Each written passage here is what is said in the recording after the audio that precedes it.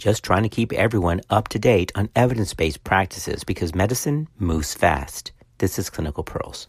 I have to admit, it is still one of my pet peeves, and I see it frequently still in labor and delivery. Patients have come to labor and delivery triage with a certain concern, and they tell me that their physician, a separate provider, has ordered them to be on bed rest because of their medical condition. But this is no longer valid in obstetrical practice.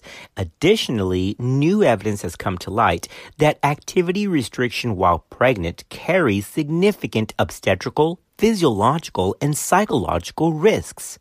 So, in this podcast, we're going to cover a soon-to-be-released update from the Society of Maternal-Fetal Medicine on activity restriction during pregnancy. This will be in the American Journal of OBGYN, and it will be Consult Series number 50. It's currently a published ahead of print article, but it'll be coming to formal print soon.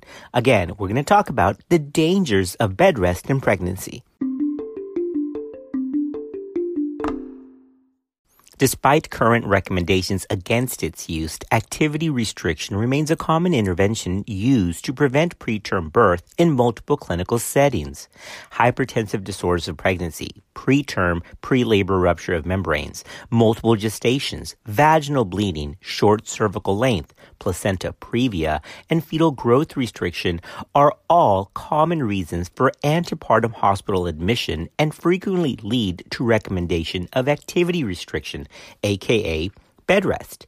However, numerous reports have shown that activity restriction does not prevent adverse OB outcomes, but does confer significant physical and psychological risks. According to the American College of OBGYN, the prescription of activity restriction and specifically, quote, bed rest, end quote, is not recommended for the prevention of preterm birth or prevention of preterm labor. In contrast, however, and this is where some of the confusion can come in, the March of Dimes does cite activity restriction as a, quote, possible intervention, end quote, to prevent preterm birth while acknowledging that there is little evidence to support its efficacy.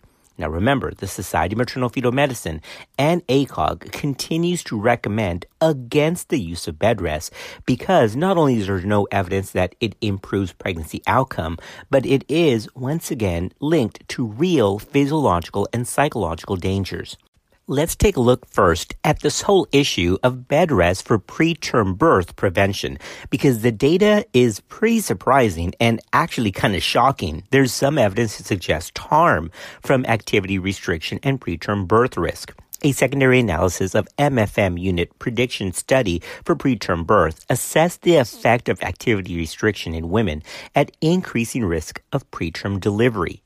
Women were assessed for risk of preterm birth at 23 to 24 weeks.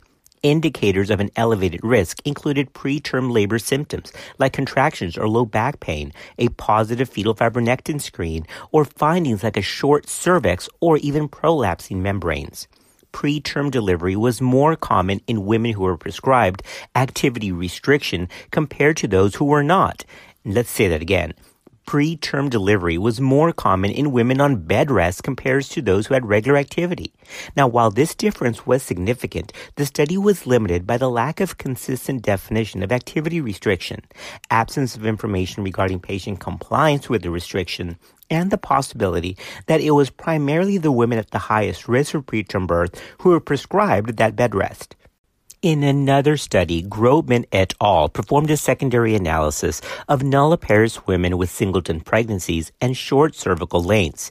These were randomized to treatment with 17-hydroxyprogesterone or placebo. Now, I know that there's questions about 17-hydroxyprogesterone now, but remember, this trial was before that study was taking place. Now, these authors found that preterm birth at less than 37 weeks and less than 34 weeks was more common where women were placed on any type of activity restriction, whether that was pelvic, work, or non-work rest. And this occurred whether it was in the inpatient or the outpatient setting. Now, after controlling for potential confounders, they found an increased risk of delivery at less than 37 weeks with an odds ratio of 2.37 for women placed on activity restriction. In other words, what it tried to prevent actually increased the odds ratio of occurring. In another small pilot study, 49 pregnant women associated as high risk for preterm labor wore a smart band activity tracer continuously for a week between 24 and 32 weeks to assess the number of steps or activities taken.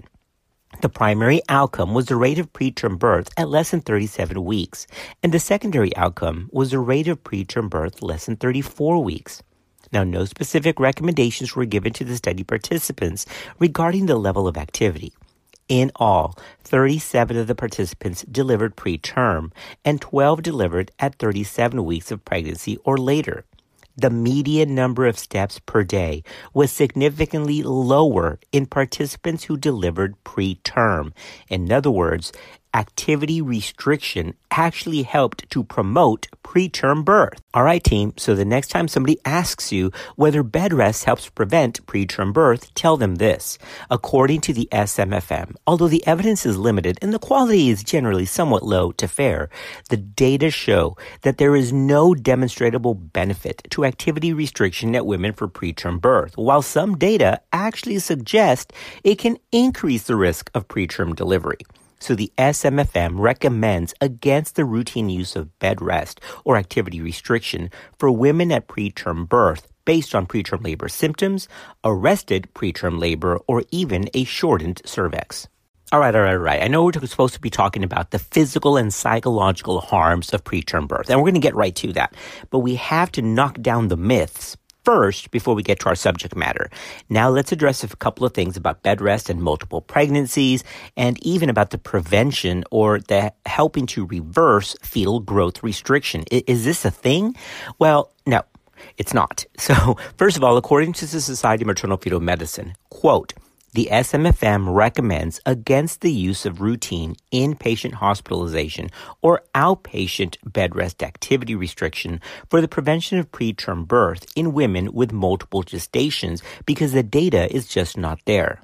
Additionally, the SMFM states that, quote, given the lack of data definitively demonstrating that activity restriction improves perinatal outcome in pregnancies complicated by fetal growth restriction, preterm pre-labor rupture of membranes, or even hypertensive diseases of pregnancy, coupled with evidence of adverse effects of activity restriction, the SMFM suggests that activity restriction not be prescribed for treatment for any pregnancy complicated by fetal growth restriction, preterm pre-labor rupture of membranes, or any hypertensive disease, end quote.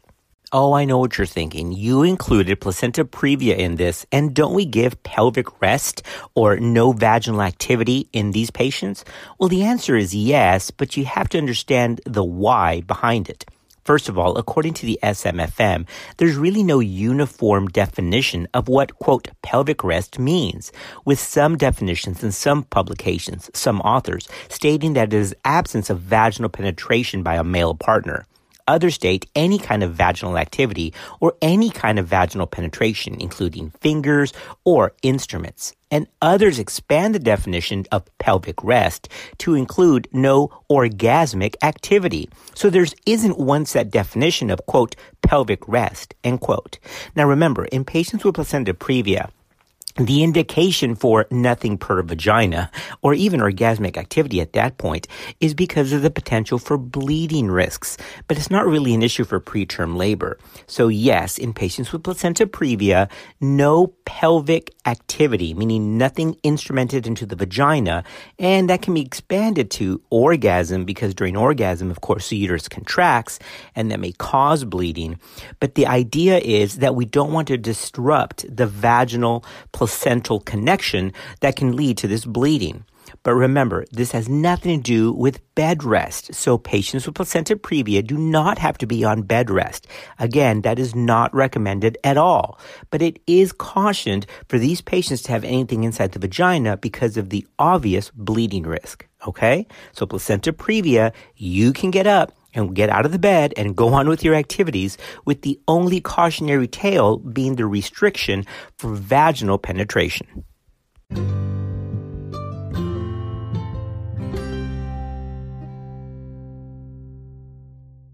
Mom deserves the best, and there's no better place to shop for Mother's Day than Whole Foods Market. They're your destination for unbeatable savings, from premium gifts to show-stopping flowers and irresistible desserts. Start by saving 33% with Prime on all body care and candles. Then get a 15-stem bunch of tulips for just $9.99 each with Prime. Round out Mom's menu with festive rosé, irresistible berry chantilly cake, and more special treats. Come celebrate Mother's Day at Whole Foods Market. All right, let's get into the maternal risks of activity restriction. We know from non-pregnant adult studies that clinically significant physiological shifts affect multiple organ systems, and it occurs shortly after immobilization, just after a couple of days. With strict activity restriction, significant fluid shifts occur to accommodate perfusion to the head and neck. These shifts can lead to nasal congestion, headaches, and acid reflux. Extracellular fluid losses of up to 600 mLs occur within the first 48 hours of inactivity. This leads to diuresis and hypovolemia. As a result of these fluid shifts, electrolyte aberrations develop that include increased excretion of sodium, chloride, and potassium. The endocrine system is also altered after several days of inactivity, with an increase in insulin resistance as well as alterations in bone metabolism, the latter resulting in increased calcium excretion and bone resorption.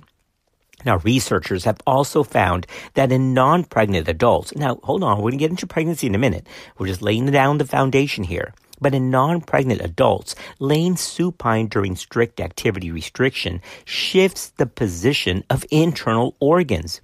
The abdominal viscera are displaced upwards against the diaphragm, which increases the effort required by the inspiratory muscles. It also decreases oxygen inspiration and ultimately impairs gas exchange. We got to get these women up and moving. Furthermore, cardiovascular and physical deconditioning occur in addition to muscle atrophy and a prolonged decrease in cardiac output. Resumption of physical activity is often difficult and impaired. Now, following several weeks of bed rest, there's a decrease in metabolism and appetite, as well as skin breakdown, nerve compression syndrome, and there's shifts in hormone levels, including cortisol, thyroid hormone, and aldosterone. Alterations in hormone levels can affect sleep cycles, and it can lead to insomnia and can also impair the function of the immune system. All right, now listen up. While that data came from physiological evidence of deconditioning and wastage in non-pregnant individuals on bed rest, several studies in the pregnant population have reported very similar adverse effects of prolonged inactivity.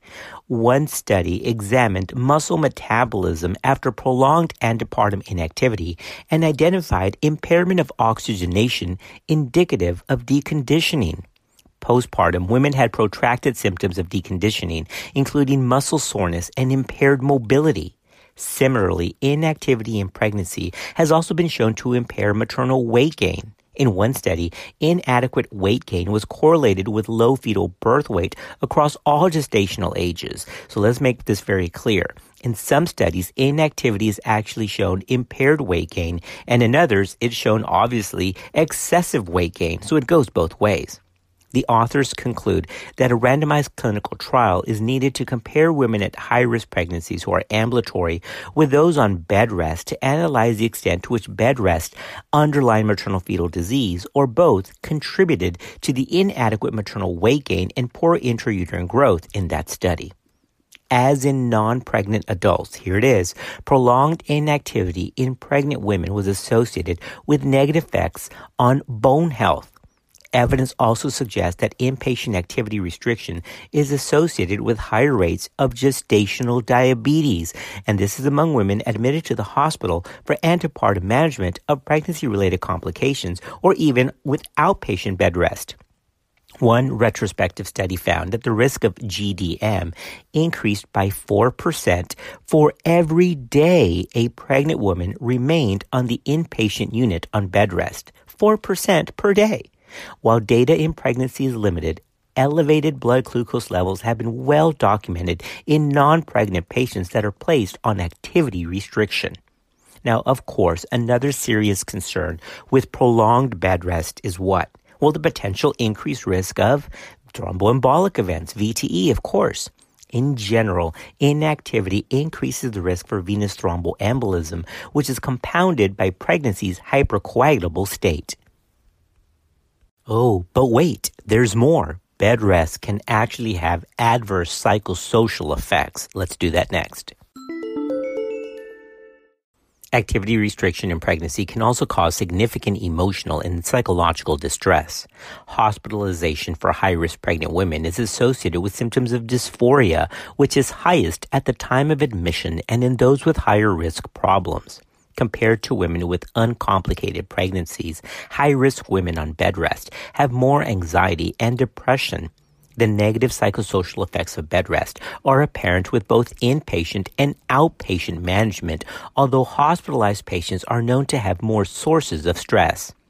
According to the SMFM, in particular, the extended time in bed can result in negative feelings and excessive worrying that can manifest as somatic symptoms. Women report anxiety about the threat of losing their unborn child, guilt about separation from other children or loved ones at home, and concern for loss of one's employment or financial stability. The loss of wages can lead to significant financial concerns and is often another major source of stress for these patients. Many women who are placed on hospitalized bed rest express frustration and anger resulting from a lack of control or the perception that hospitalization confirms minimal clinical benefit. Bed rest can also be associated with family disruption, leading to emotional stress for the spouse and other children. Separation from one's family has been shown to be the most significant stressor for some women and is also tied to postpartum anxiety and postpartum depression.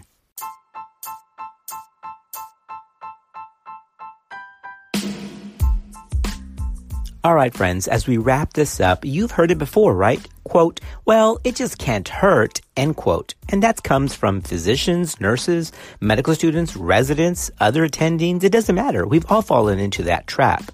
Well, regarding bed rest in pregnancy, bed rest can actually hurt. There are real physiological, mental, or emotional wounds associated with it, and it does not improve blood pressure or reduce preterm labor risk.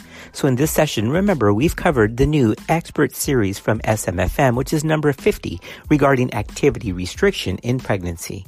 We're thankful that you're part of our podcast family. We'll see you next time on another episode of Clinical Pearls.